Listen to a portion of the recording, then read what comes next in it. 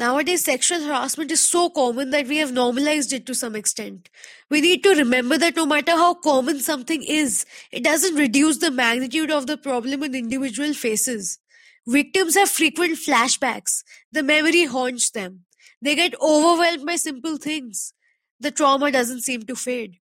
Confessions don't follow much action either, especially if they're confessed after some time.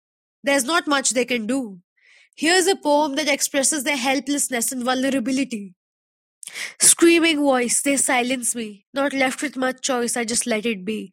I tell them to stay away, but I owe them, what can I say? I tell them it's not okay, but they're my boss at the end of the day.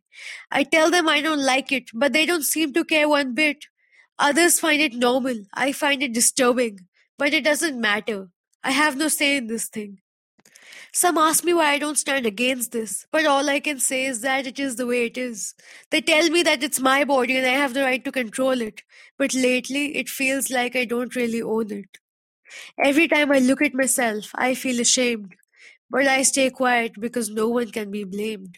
Now every touch repulses me. I don't know how they're supposed to feel. Triggers surround me. My wounds don't seem to heal. A past that doesn't seem to seal. But I have to act like it's not a big deal. I've used the pronoun they to make it gender neutral. The poem doesn't go into a lot of detail to avoid heavy negative imagery, but it is written with the purpose of bringing awareness to the issue that takes place on several levels. It is to sensitize people to the gravity of the issue. It is an issue that people feel ashamed to talk about, but the less we talk about it, the more insignificant it seems.